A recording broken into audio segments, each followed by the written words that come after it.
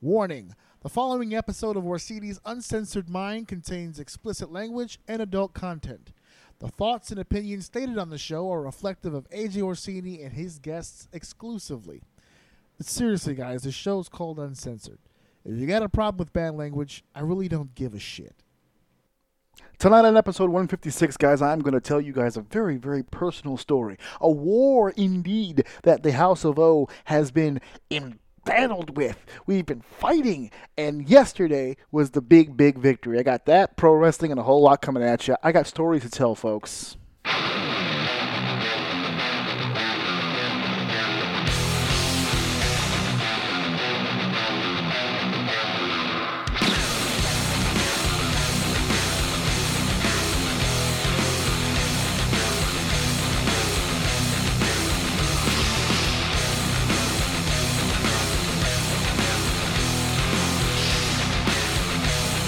Welcome to Orsini's Uncensored Mind, and now your host, AJ Orsini.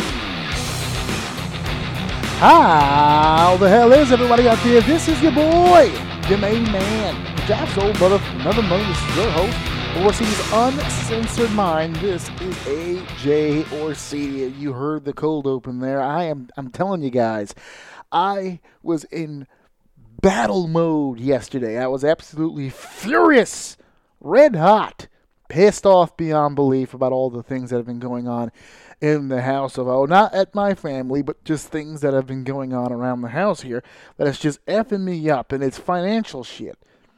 I'm not going to claim to be a rich man, because I'm not. But I got the monies. And when I'm told that I don't have the monies, it pisses me off. So here's the deal with this.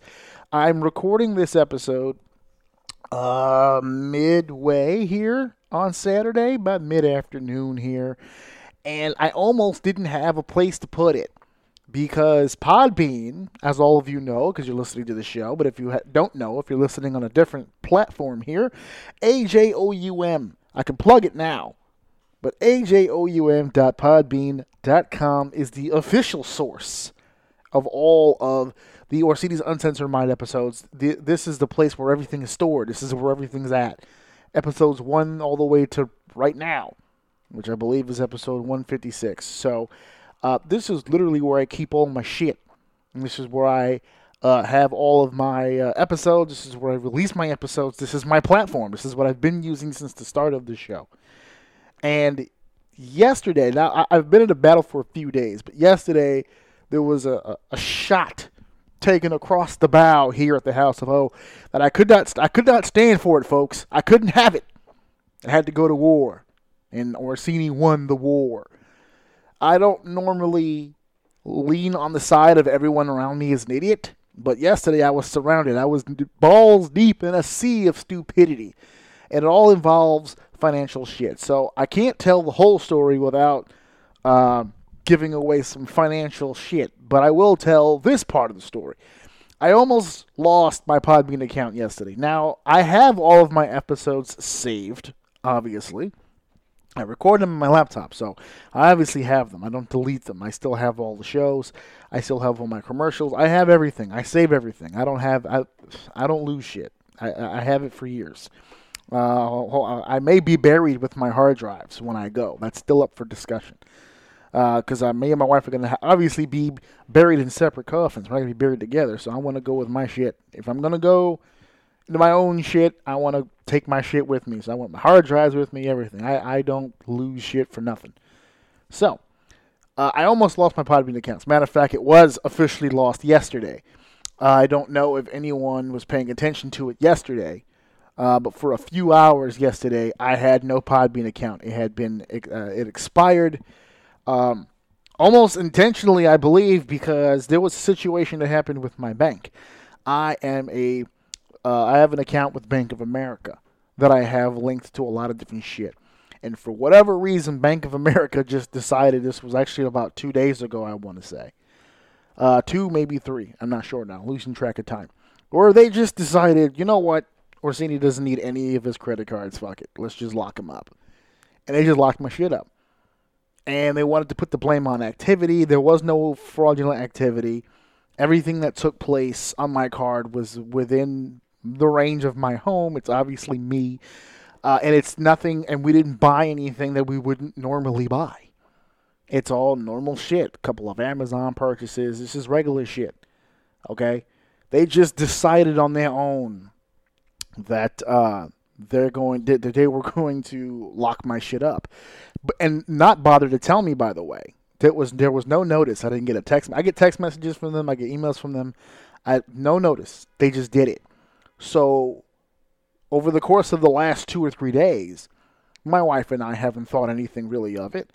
We've made a few purchases here and there, and apparently my Podbean went through last night, or yesterday, I should say, and because last night it got solved. But yesterday, my Podbean is an automatic credit. It comes out automatically. It's on auto pay, and it got declined, and thus my account went into expiration, and I still had access to it, but it didn't show publicly like it normally does.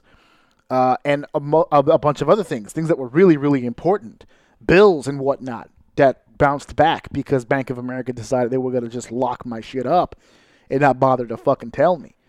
So when I tell you that I came at these people yesterday with the ferocity of two really tight, upset, and inflamed rectums, I came at them with pure intensity. I don't think I've been that mad at people I've never met before in my entire life. And the whole thing ended up getting squared away, and I had to, but see, the thing is that squared away means they took off whatever it is they put on to lock my shit up.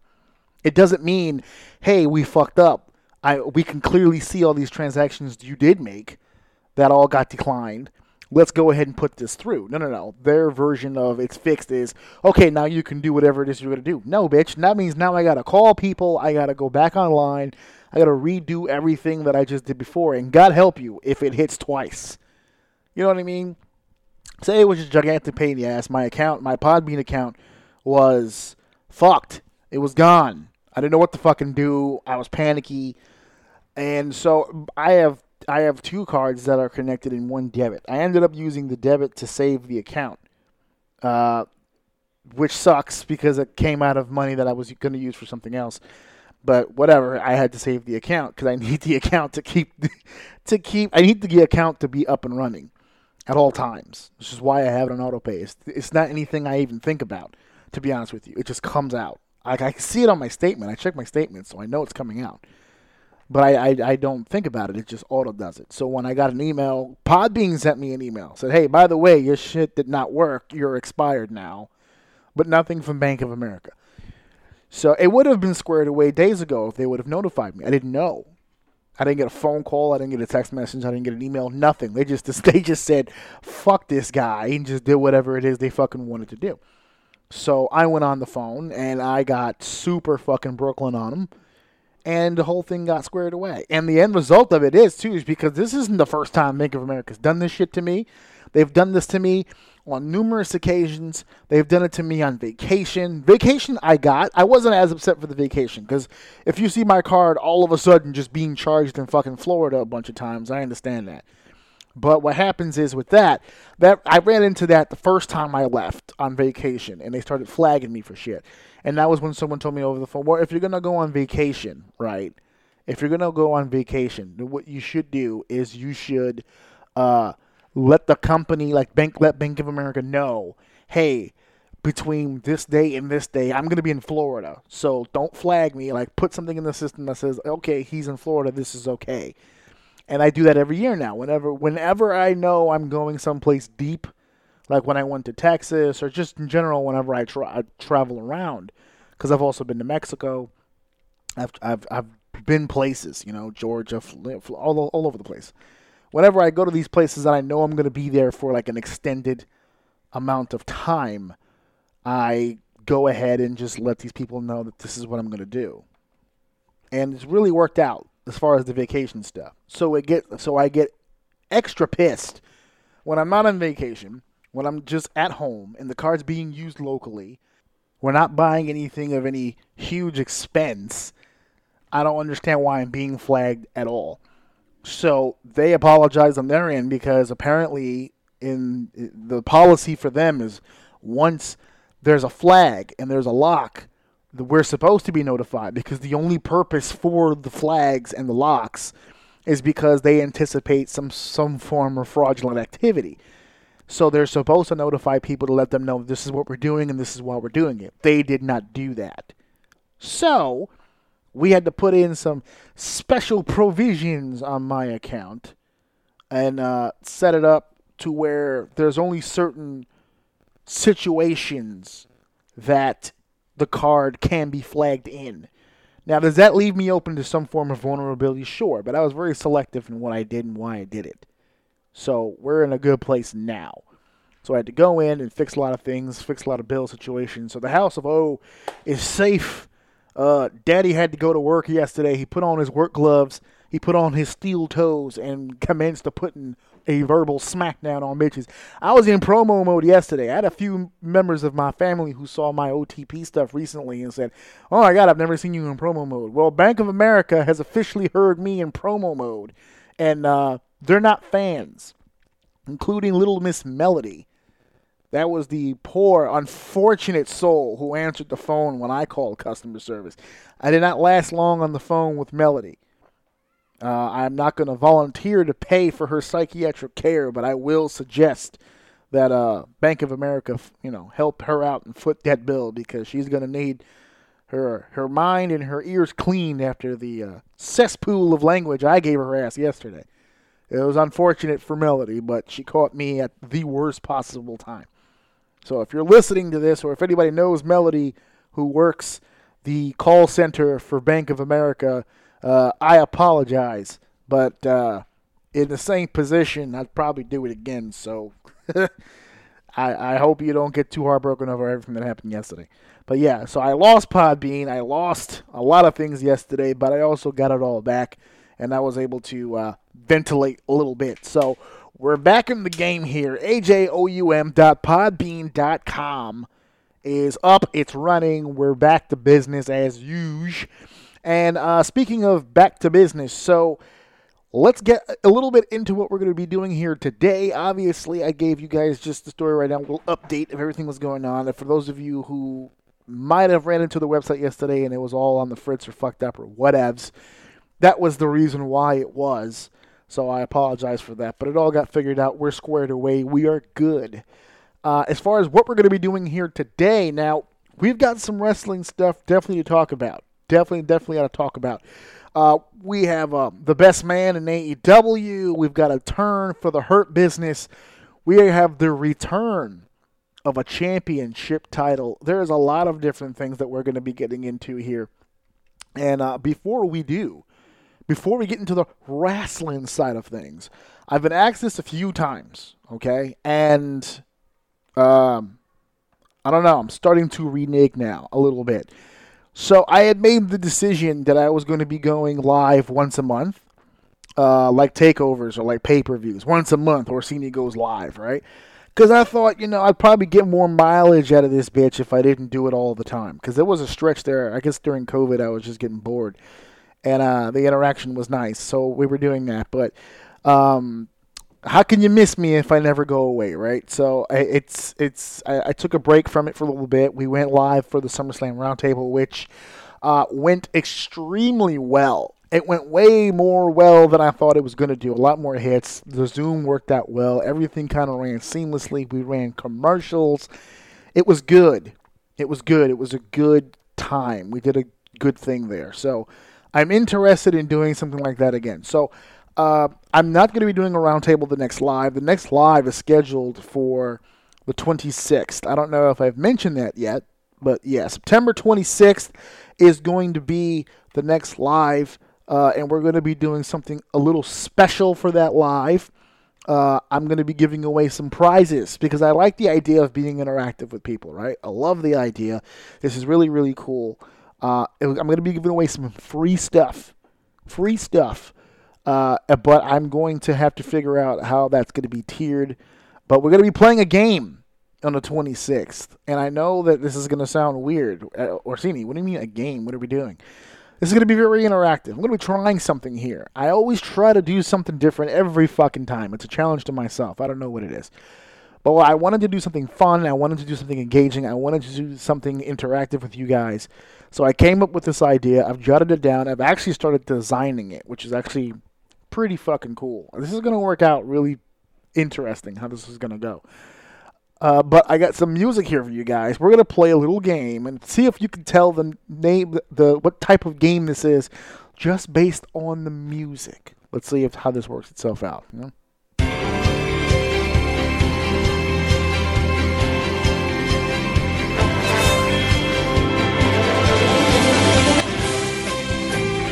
Yeah. We just need that guy.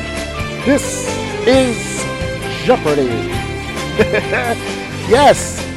I thought this would be really cool. This is a really cool concept, I think. Huh? Okay, we can lower this down now. Jeopardy. Yes. We're going to be playing a game of pro wrestling Jeopardy. It's going to be designed exactly. You guys are going to be able to see an actual board. I've been designing a board. Okay, I'm designing a board that we will be able to use and we will be able to play, and it's going to be interesting. I'm telling you, it's interactive as shit. This is going to be very, very the first time I've done anything like this. So it's going to be very difficult to figure out, but we're going to work this out, and it's going to be cool. It's going to have categories and the number, same thing, 100, 200, 300, blah, blah, blah. And what's going to happen is normally for Jeopardy, you have 3 players, right? You have the 3 guys up. Alex Trebek does his thing, and then whatever. But obviously, I'm going to have more than 3 people playing the game, right? So I thought it would be really cool if you're watching the stream on Facebook Live, if you're watching, if you're interacting, if you're going back and forth with me, you will be eligible for the game. That's it. That's all you have to do to be eligible for the game. All you need to do is literally show up, watch the stream, and you will have the opportunity to answer the questions in the chat. Now, there's going to be some very specific rules about the chat and about answering the questions, because I know for a fact that as soon as the question hits the screen, everyone is either going to know the answer and hit it immediately, but I also need some provisions, and I need something in place to stop to limit as much Googling as possible. So there's going to be a time limit, and as the timer is going to be on the screen for you to see. There's going to be a timer on the screen, and once the question is out and I've read it, I will start the timer, and then that's how long you guys have to answer. And, of course, you guys will be able to answer. Once you've answered, I will keep track of who's answering in the chat. I'll keep track of the points. I'll do intermittently throughout the game. I'll let you know what the leaderboard looks like and all that different stuff. And then eventually we will have a winner at the end. Once the board is cleared, obviously the game would be over. We're not going to do rounds of this shit. It's going to take too long to do the game as it is. If it ends up not being that long, I will have a backup board just in case we have time for another, because I'm going to be on for 2 hours. So if I can get one game in, 2 games in, that'd be great. We'll figure it out. I kind of only want to do the one game and then talk pro wrestling. But we'll see how quick it goes. If I can get it done inside of an hour, that'd be great. Maybe we could do another one. I don't know. We'll have to figure it out. But definitely the one game. We'll play the one game. You guys will be able to answer the questions. It'll be like a trivia thing. You know, we'll have categories with different companies or maybe different names or whatever the case may be. I already know what I've written down, but I'm being vague as shit right now because we have time, and I'm teasing. I'm just promoting right now, letting you know what it's gonna be. There will be first, second, and third place prizes, so not just the winner of the whole thing. I'll have to figure out what those are going to be. They're not going to be anything ridiculous, you know, a shirt, some things here and there, courtesy of Orsini's Uncensored Mind. We did do we had a big fucking prize ready for WrestleMania, and COVID shut that down. So it's kind of hard to give that prize out now because COVID's still kind of doing its thing. But that's going to be the idea. So September 26th, we're going live. We're going to be playing Pro Wrestling Jeopardy. You guys are going to be able to participate, be interactive, and be a part of the game, and maybe win some free shit. And then while we're at it, talk some fucking wrestling, right? Why the fuck not? We'll go interactive. We'll talk some shit. It'll be interesting as fuck. So that's September 26th. That's what's going down for that. We'll talk more about that as we get close.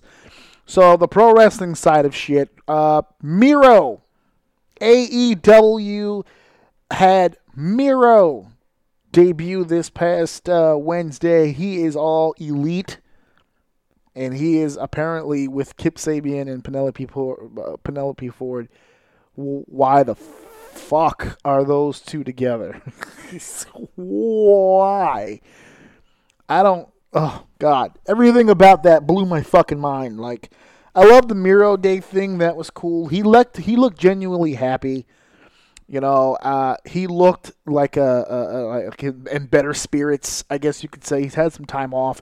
He was the name that I left off my list months ago when they had the big firing, and I was making these bold predictions as to where these talents were going to wind up. And I didn't have Rusev, picked on any particular brand because I didn't think he would rush back, and he didn't. He did exactly what I said he was going to do. He was going to disappear for a while as far as the wrestling side of it. He was going to try some other things, and he did. He's doing it now, the whole Twitch deal and yada, yada, yada. But he's not staying away from wrestling for that long. He's going to be joining AEW. Now, I have to dip my toe a little bit into the whole online debate about AEW and former WWE superstars coming to AEW. You guys are all over the fucking place. There's so many people bringing in so many irrelevant points into the fucking conversation. It's so ridiculous. I can't even get involved in these conversations with people online anymore because it's just so ridiculous.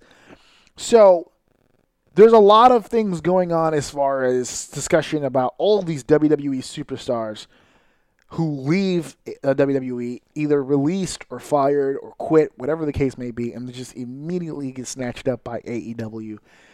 And it's basically becoming like, AEW, somebody made the conversation, AEW is starting to look like Sunday Night Heat, it's got all these former WWE guys. For the crowd that's hitting people with well, these guys need to work somewhere, they don't. They need to... They can get work in a lot of places. I know COVID makes that very difficult. But just because somebody gets fired from one company does not mean that AEW is given this burden that they have to hire everybody to make sure everybody eats. That's not how this business works. Now, not everybody that's left the WWE has been picked up by AEW. They've been very specific, and they've chosen exactly who they've wanted and when they wanted them, and that's fine. That's perfect. That's the way that the business is supposed to go.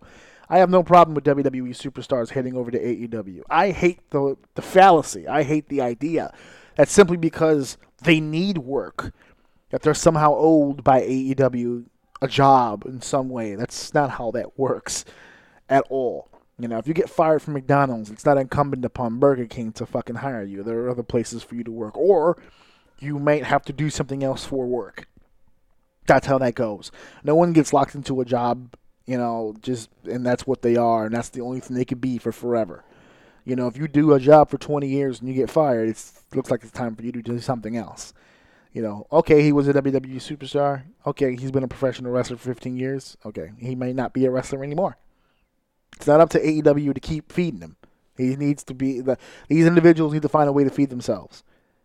So I have no problem with WWE superstars going to AEW, none whatsoever. If it benefits AEW, fantastic. But this whole, they got to work somewhere, that's a bullshit excuse. Don't give me that. I don't give a shit. No. No one is incumbent in owing anybody anything.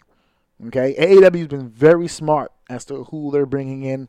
The only question I have is the why sometimes. But it looks like so far, AEW's made all the right decisions. The ratings are going back up. The pay-per-views are coming out a little different each time. We're a far cry from when we started with these AEW pay-per-views. They're running a lot smoother. They're running a lot better. The matches are flowing a lot different. Match 1 through 6 or 1 through 6, which is another thing. It's like, 6 matches? 7 matches? Maybe? These cards are great. The matches have time. They're being led right. The AEW right now is hitting its stride, which is amazing when you think about all the conditions they had to overcome to get to this point. My only problem with bringing in WWE superstars is if you're going to bring in a WWE superstar, he's going to cost more than the average bear. What are you getting for your money? How are you using these individuals? Because you can hire a bunch of WWE people and still treat AEW as the land of opportunity for future stars, young, up-and-coming guys, maybe even from the indies straight in, to get an opportunity and do some things. You can still incorporate these known talents into programs or feuds or partnerships with these younger guys. That's, what they're doing with Miro and Kip Sabian, as a matter of fact, popped into my head because I was like, I see what they're trying to do. An established guy like Miro. Kip Sabian is obviously somebody that they feel has some potential to do some stuff. I get what they're trying to do. I understand. I didn't like it because I don't like the pairing of Miro and Kip. But I get what they're trying to do. I understand. I see it. A lot of the stuff I got back from people after my AEW Fallout episode about some of the reasons why I liked that pay-per-view. Jericho leading the match against Orange, Moxley leading the match against MJF, Matt Hardy leading the match against Sammy Guevara. Here are examples. Now, that particular pay-per-view was a bad day in the office for a lot of those veterans, but the premise, the idea behind those matches and those programs is what AEW at this point should be. It should be a lot of the established, educated pro wrestlers who have been on the big stage in front of been under the bright lights in front of the big cameras on the big cards, WrestleManias and SummerSlams and big buildings and these Saudi Arabia shows of like 70 or 80,000 people, these WrestleManias of 100,000 people. These guys have performed at a high level for a long period of time. And if they could lend that knowledge to these younger guys and get them prepared to compete on that level, it can only do good. It can only do good. That's kind of why I was upset Heath Slater went to Impact. Because I really feel like a lot of those guys could learn a lot from Heath. I mean, the young guys at Impact could too as well. But man, Impact's not at that level with the networking and the television deal like AEW. Impact is a company right now that if they really continue to push the way they're pushing, they can do some really consistent shit and give a lot of talent and opportunity. AEW is a player right now. And we need as many coaches on that team as possible. And it's nice to see established talent at all levels. Main event level, mid-card level, lower card level. There's a lot of established guys who are now working with these younger guys. I love Miro or Rusev or however you want to call him. I love him as a performer. I love him as a character. I thought, just like everybody else, that they misused him and they abused him and they used his wife against him and they played all kinds of games. He won't get those games in AEW. But at the same time, how useful can he be to some of these younger guys? And how useful is too useful? Are you giving away too much of Miro's star power when Miro has the look and the build and the feel of a main event player in AEW? He absolutely could. You have a lot of big, like Jon Moxley is not tremendously overly huge, but he's height-wise, he's a big guy. Brian Cage ripped to shreds, and he's fucking cock diesel, huge fucking dude. Brody Lee's a big dude. I mean, we're getting bigger here. Lance Archer's getting bigger. When this whole thing started, we had some mini indie guys, but now we're mixing some of those indie guys and indie names in with some really established guys of significant size and skill. And we're starting to see a different style of professional wrestling come into AEW. I know those fans are used to the acrobatics and the stunt show stuff, and they're still getting that to a degree, but it's nice to see now that the veterans are starting to instill a little bit more subtlety, a little bit more storytelling, and they're still giving the young guys their opportunity to shine. Don't make the mistake of thinking otherwise. They're still giving them a chance to do that. But it's a smarter way, it's a better way, it's a career extender to do it the way that these guys are doing it. So we may run into a lull for a little bit when it comes to the audience and how they accept this new transition of things. But in my heart, I think that's the real fear that AEW fans have, that with all these WWE guys coming in, they're going to start making some of their favorite athletes change it up to fit more of that style. And they don't want to see their favorite wrestlers compete in a WWE style. But you know what? if you want your favorites to last and exist longer in this industry, they may have to change a few things. You can't go through tables every night. You can't do 450 splashes to the floor all the time. You know, you can't wrestle like, for instance, the car crash style of the Lucha Bros. You can't do that shit every night. You can't. They're finding that shit out now.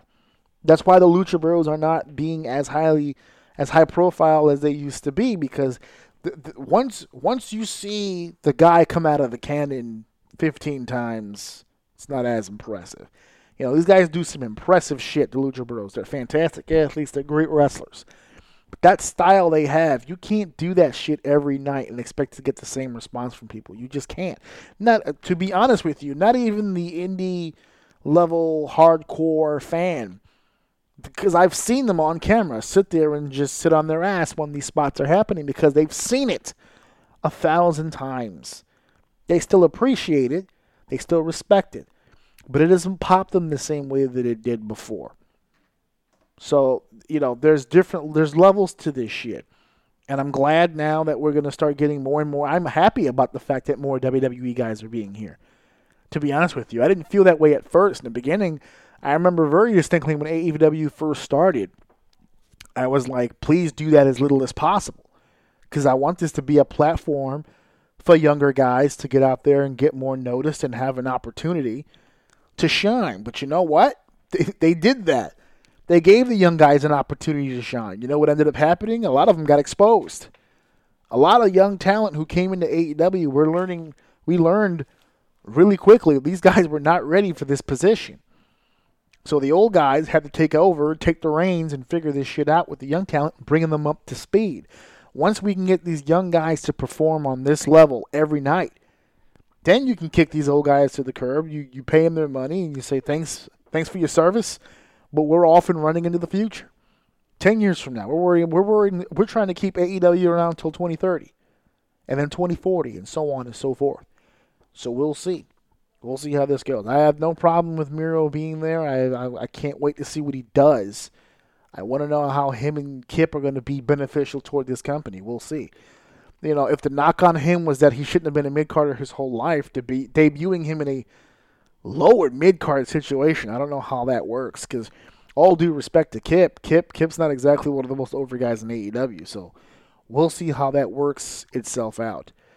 Speaking of a return, because we've got Miro returning to wrestling, something else is making a return. Something I thought I'd never see again. And this actually spins us toward Ring of Honor. I got to talk about this for a little bit. Ring of Honor. Now, I've said on this show a whole bunch of times that I used to be a huge Ring of Honor mark back in the day. A huge fan of Ring of Honor. Went to the shows, did everything. All right, bought the shirts. I got Ring of Honor shirts in my closet right now. I did it. Paid my Ring of Honor dues as a fan. All right. And a long time ago, they used to have the Ring of Honor World Championship. Then they had the Ring of Honor Tag Team Championship. And forever, that was pretty much it. That was pretty much the championships that they had. So, somewhere along the line, they created another title. It was called the Ring of Honor Pure Championship.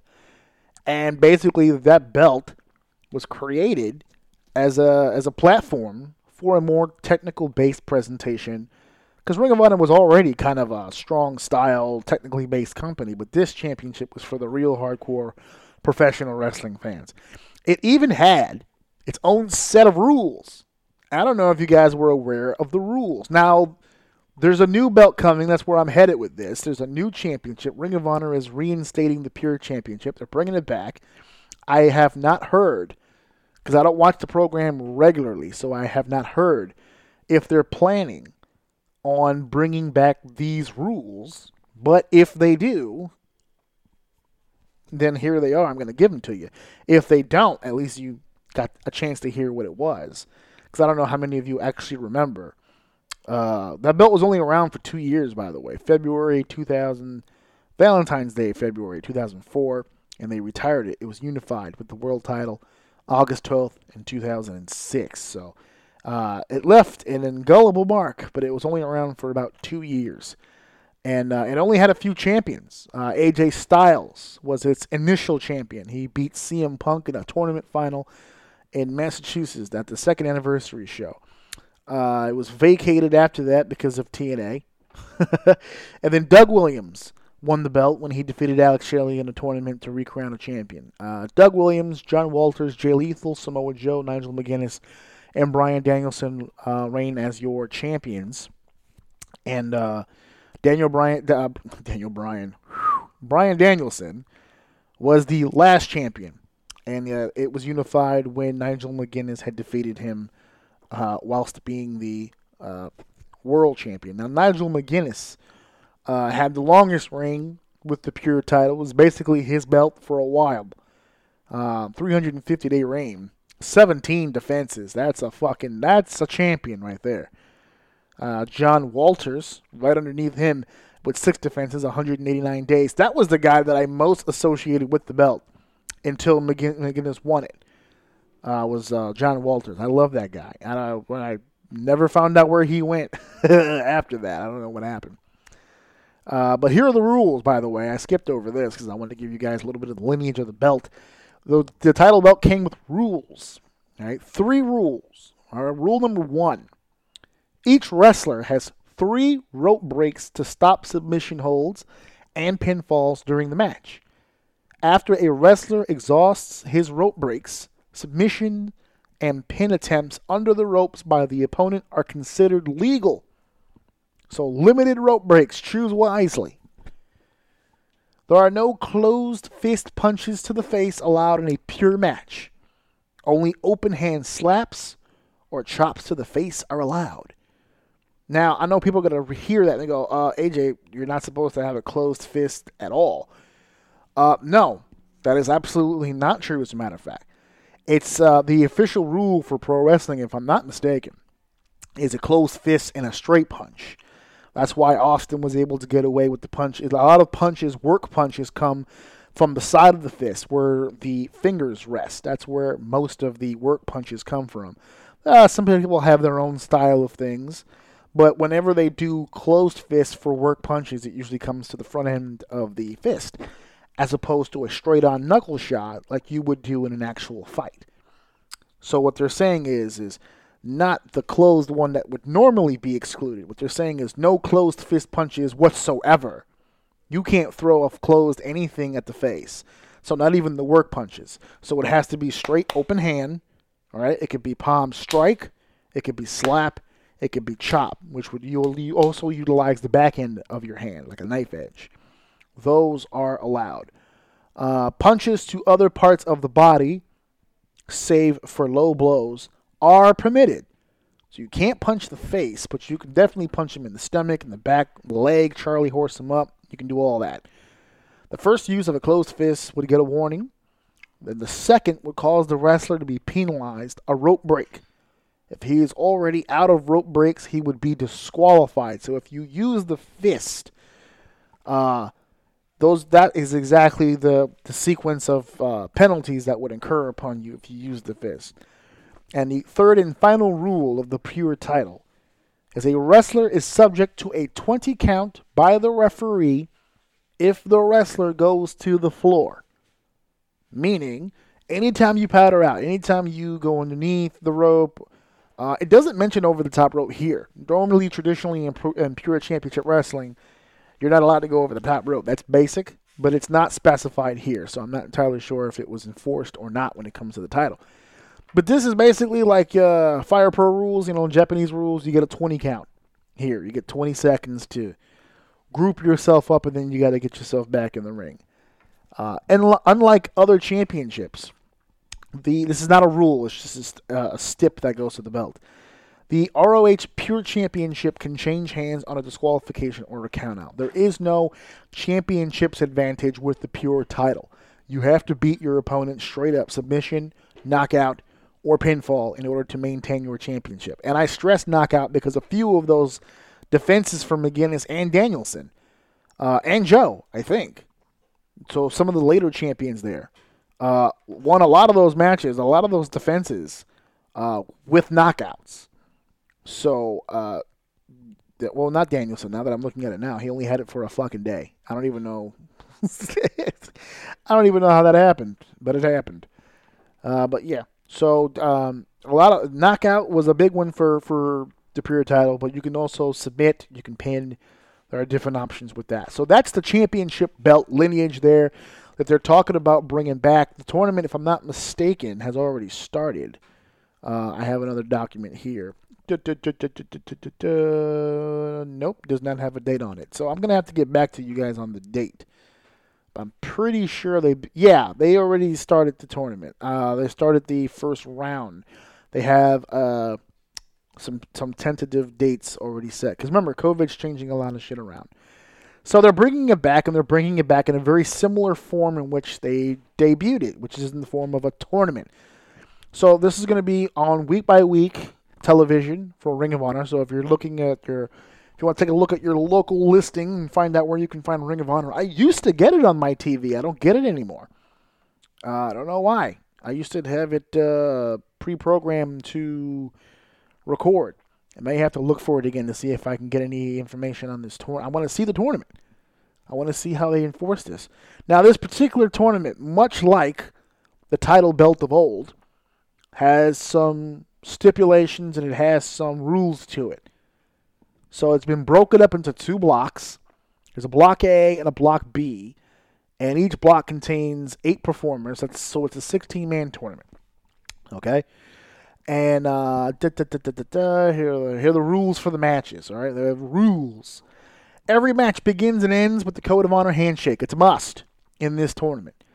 Each wrestler has 3 rope breaks to stop them. Okay, so they have the three rope break rule enforced here. So that's good. So there you go. They are going to use it. After close punches, we already went over that. That's also a part of this. 20 count to the floor. Okay, so they're reinstating that. All the stuff we just talked about. Outside interference will result in automatic termination from the roster for the wrestler that interferes. I'm going to repeat that because that's how you fucking enforce shit. You can't write your way out of this situation. It can't happen, period. Outside interference will result in automatic termination from the roster for the wrestler that interferes. That's crazy. There are 2 blocks, single elimination format. I already ran down the blocks for you. I'm going to tell you who are in those blocks once I'm done with these rules. The first round matches all have a 15-minute time limit. The next round, semifinals, will have a 20-minute time limit, and the finals will have a 30-minute time limit. The tournament, those are the block finals, excuse me. So the first rounds of the blocks, 15, semifinals of the blocks, 20, 30 minutes for the finals of the blocks. The tournament final, which is the 2 winners of the blocks competing in one last match, that's going to have a 1-hour time limit. There will be 3 judges for each match, and time limit draws will go to the judges' decisions. Now, it doesn't have listed here who those judges will be. If I hear anything coming up, I'll definitely let you guys know in the coming weeks. I'll let you know on the social media. I've been meaning to post this bracket, by the way, and I never got a chance to. So I guess I'll post it tomorrow because this episode is going to go up today. So I'll post up the tournament tomorrow and give you guys all that information. So let's break down now who's going to be in this tournament. Now, I thought it was cool that the first name here, Block A, the first matchup, and it's also the first match that's going to be on TV, is Jay Lethal versus Dalton Castle. Now, remember, this belt retired in 2006. All right? That was 14 years ago. The only man that has won this title before that is in this tournament is Jay Lethal. He's been around for that long. He's one of the old guys now, I guess. And he's got a hell of a load here because I think if I'm looking through the list here, this is a battle. Yeah, I'm looking through the list and I think this is it. This is a battle between 2 former Ring of Honor World Champions here. Let me just double check. But yeah, I'm looking through the list here. Not a single. They're the only 2 men here who have risen to the top and won the world title. And they're going to be competing against each other in the first fucking round. So expect some fireworks on that one. But Jay Lethal versus Dalton Castle in the first round. David Finlay versus Rocky Romero. So some New Japan flavor here. Fred Yee versus Silas Young, real man here. Is that Hot Sauce? Am I getting that? Tracy Williams, that's Hot Sauce, isn't it? Versus Russ Taylor. That's all Block A. Block B, the Octopus. Jonathan Grisham versus Wheeler Yuta. Delirious versus Matt Seidel. Josh Woods versus Kenny King. And PJ Black versus Tony Deppen. Now, in this article that I have here, it's got a comment section, and people are already just down here just, oh, man, who could possibly be in the finals? There's a lot of wishy-washy. They're not really sure. I know quite a bit about some of these guys and very little about the others. But I can tell you just by looking at the way this was put together, this is going to be like Delirious and Matt Seidel. It's an old-school Ring of Honor match. I think Delirious and Matt Seidel, the last time I saw these two in a ring together was 2006. So that's going to be dope. Josh Woods has really come along on Ring of Honor television with Silas. That would be an interesting final, Woods and Young, but I'm pretty sure that's not going to happen. Kenny King in a position yet again to try to do something on a single level. PJ Black has a lot of eyes on him right now. I think Tony Deppen is a sleeper in this one. For casuals, I know hardcore wrestling fans know quite a bit about Tony Deppen. He gets around. But Grisham and Yuta is going to be dope. There's a lot of solid matches. This tournament alone right now, when I first heard about this tournament, I heard who was in it. I'm not going to lie. It got me curious. I was like, you know what? I may want to check out this tournament. And I think I'm going to set it back up to record again. I'm interested. I'm down. I'm going to see what happens. So I just gave you guys a whole shitload of information to digest here about this tournament. So you guys might want to go ahead and check this shit out. This is going to be really great. I love this style of wrestling. I love it. I could watch it all fucking day. I can't wait to see what these guys come up with. There's a lot of young talent here. So everyone who's been telling me recently, hey, you sound like you're really down on the new product. You sound like you're really down on new wrestling. I'm not down on new wrestling. I'm down on new television wrestling. This wrestling right here, 16 studs. There's not a bad wrestler in any of these blocks. You can say what you want about Ring of Honor, that it's fell off, that it's not the same brand that it used to be. These are 16 really fucking good wrestlers. And I genuinely am curious to see how this is all going to work itself out. People keep telling me, you sound like you're down on wrestling, and I keep telling people I don't know why it comes off to you like I sound that way, because in my entire life, I'm 37 years old. My entire life, I don't think I've seen this much talent at one time in a long time, athletically. I don't want to sit here and have that debate. Well, which era was the best? Storytelling and drawing money and all that stuff, it gets to be a real complicated conversation to have. But, and everything is subjective anyway, so it doesn't really matter. But I'm talking about pure athletic ability to get in the ring and do all kinds of creative, just outlandish shit. This is a generation right now that can really do that. And to take athletes that can do that, but then confine them to pure, straight up, just professional wrestling rules, I think it's a challenge that's going to make these performers better. And I'm pretty sure a lot of these guys can do this shit with their fucking eyes closed. They're just very rarely ever given the opportunity to actually do it. So it's going to be very interesting and very cool to see this. And I'm excited. I haven't been excited about Ring of Honor in a long time, but I'm excited. And I want to keep abreast of the situation. I want to make sure that I'm going to keep up to date with this. I'm going to keep pushing this, and I'm going to keep moving forward with Ring of Honor on this one, because I'm very interested to see how this goes. So not only did I just give you this information here, it's not a situation where I just give this to you and you're just not going to hear about it ever again until maybe the finals or something. I'm sticking with this because I want to see where this goes. I want to see what happens with this. I'm very curious, and I'm very excited to see Ring of Honor do something like this. This is going to be really, really, really cool. And there's one more topic I want to hit before I get out of here. How much time do I have left? Because this is the Orsini gets pissed off portion of the show. I got at least 10 minutes. All right, that's enough. Give me get it off my chest now. Okay.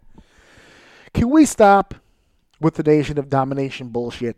Can we stop, please? I'm begging. I'm begging people who either don't know any better or just. I have to stand up because my back is starting to hurt me now. But I need people to please get their head out of their asses. Please. Can we leave the Nation of Domination fucking alone? Any fucking time black people do anything in pro wrestling, it's Nation of Domination 2.0. Even if it's not a group. If you get a great tag team to come along that happens to be black, oh man, they would fit in a new Nation of Domination. If it's a group or a stable of black people, man, they could be the new Nation of Domination. There is going to be no new Nation of Domination. First of all, if we had a Nation of Domination, can you imagine the shit that Farouk used to say on the microphone? If he said that shit today, your fucking heads would explode. It's so fucking crazy. The first thing people would say on Twitter or whatever, it's, keep your politics out of my wrestling. I just want to see wrestling. But yet you want these new black guys to be the new Nation of Domination. And I know you guys know exactly what I'm talking about. I'm talking about the Hurt Business. All right? The Hurt Business is making waves. Hurt Business is making moves, right? They're doing some cool shit. And they're getting over. Period. End of discussion. And of course they're going to get over. It's MVP, okay, who is an amazing talker. He may not be the wrestler he once was, okay, but to be honest with you, he was limited before. And he's obviously more limited now. But his greatest asset was always his charisma, his verbiage, his ability to get into on a microphone and control the crowd. This guy can talk. This guy walks the talk. He's got a legit background. Okay, he's respected. Okay, that's in short supply on the main roster in WWE. That's why he took over as well as he did. With no audience, that was the one thing they knew got over was MVP. Okay, and everyone's been clamoring for Bobby Lashley to do something that wasn't involved with Rusev and Lana and whatever garbage they can think of. They got him off of that crazy train. They found something to do with Shelton Benjamin. They bought his contract. They put him on contract to get him away from New Japan and have him do something in the States. And they just had his ass sitting in the back eating catering for what? How many years now? And all of a sudden they just woke up one day and realized, oh yeah, that's right. He's one of the top athletes this company has ever had in its entire fucking history. And we should probably do something with him. And now they have him in the Hurt Business. And the Hurt Business is, like I said, business is good. The Hurt Business is doing some things. Now, Cedric Alexander has turned on his partner, which is partly sad. I would have loved to have seen them as a tag team do some real shit. I think that turn would have meant more if they would have went a little farther with the team. And then he had him turn on Ricochet. But either way, the result should have been the same. Cedric Alexander is a fantastic athlete. Fantastic athlete. But much like Apollo Crews or anything like that, the personality of a stick of wood, right? The personality of a plank of wood, I should say. Not a stick of wood. A plank. Just a full-on plank. And I don't mean the Ed and Eddie one, because that guy had swag. But not Cedric Alexander. Or so I think. Because that's the thing. I don't know. Because they've never put him in the position where he needed to be that charismatic. When he was the 205 Live guy, when he was the Cruiserweight champion, he was just another flippy guy. That's really all it was.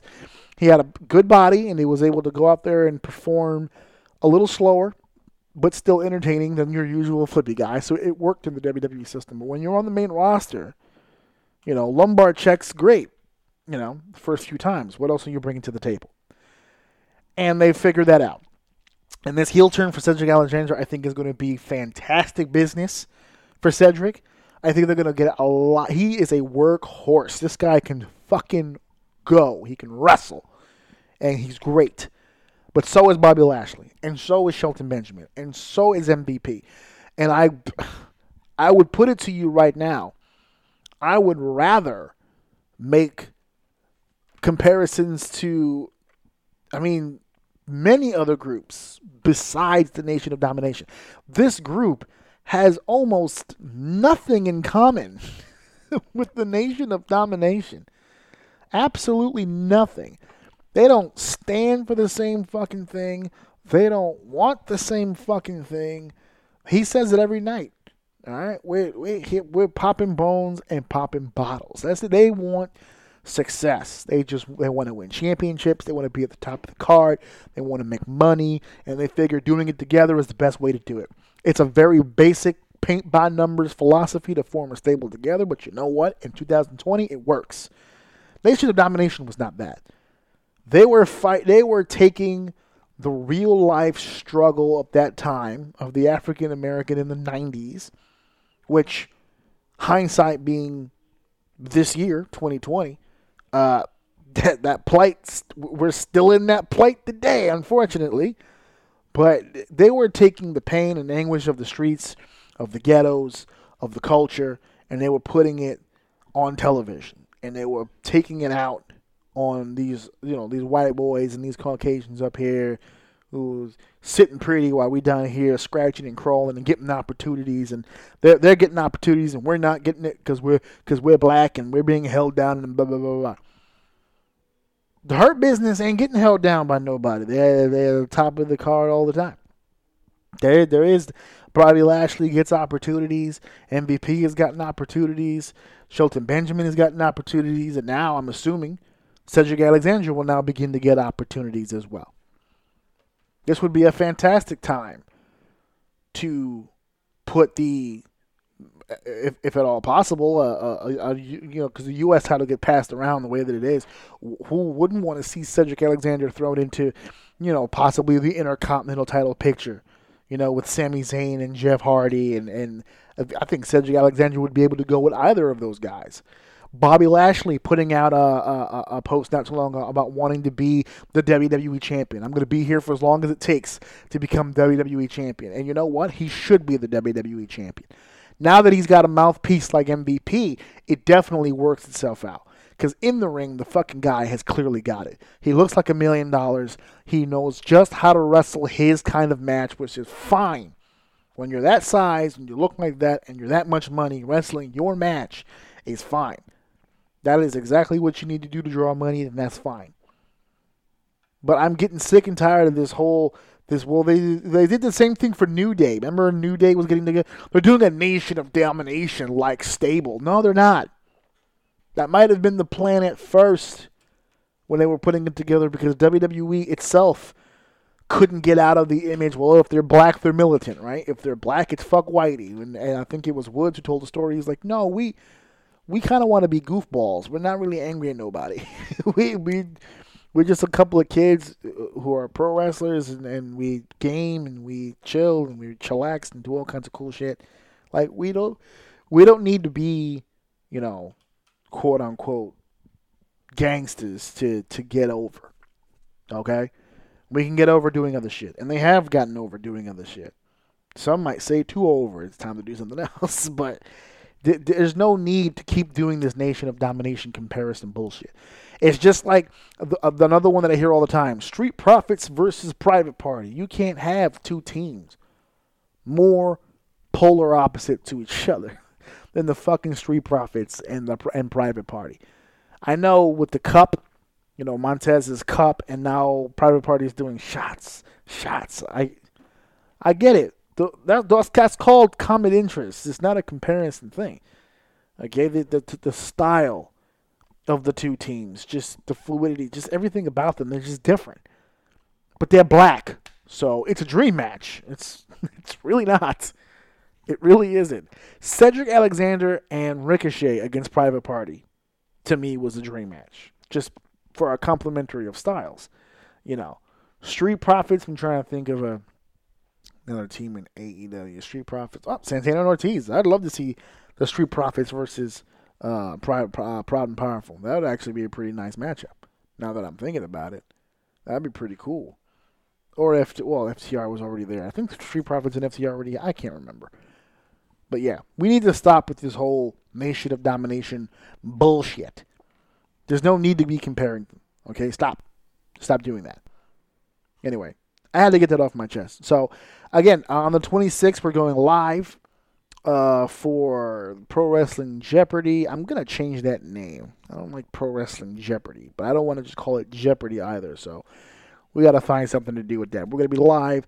There's going to be prizes. There's going to be some things. It'll be cool. So, thank you guys for tuning in here and listening to all the stuff I just wanted to get off my chest and talk about here with you guys. We got more stuff coming up next week here. So please tune in to my website, which still exists, ajoum.podbean.com, or any other service provider that allows you to listen to podcasts. I'm pretty much on everything. I just found out Amazon has music now, and I'm on that. I just found out Amazon now has music, and I'm on that too. I'm everywhere, guys. Just search Orsini's Uncensored Mind in the Google machine, and it'll take you to so many different platforms. It's not even funny. So, thank you guys for listening. Thank you guys for downloading. Thank you guys for sharing. And, of course, thank you guys for enjoying episode 155. 100 episodes, now pay him. And make sure that you buy my husband's t-shirt at prowrestlingtees.com/AJOUM. Please, he needs this. Listen to my daddy show. He's the best, so I don't know.